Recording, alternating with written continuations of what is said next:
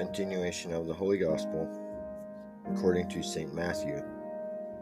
At that time, as Jesus was speaking to the multitudes, behold, a certain ruler came up and adored him, saying, Lord, my daughter is even now dead, but come lay thy hand upon her, and she shall live. And Jesus, rising up, followed him with his disciples.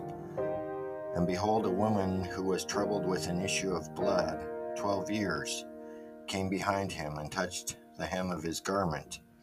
For she said within herself, If I shall touch only his garment, I shall be healed. But Jesus, turning and seeing her, said, Be of good heart, daughter, thy faith hath made thee whole. And the woman was made whole from that hour. And when Jesus was come into the house of the ruler, and saw the minstrels and the multitude making a tumult, he said, Give place, for the girl is not dead, but sleepeth. And they laughed him to scorn. And when the multitude was put forth, he went in and took her by the hand.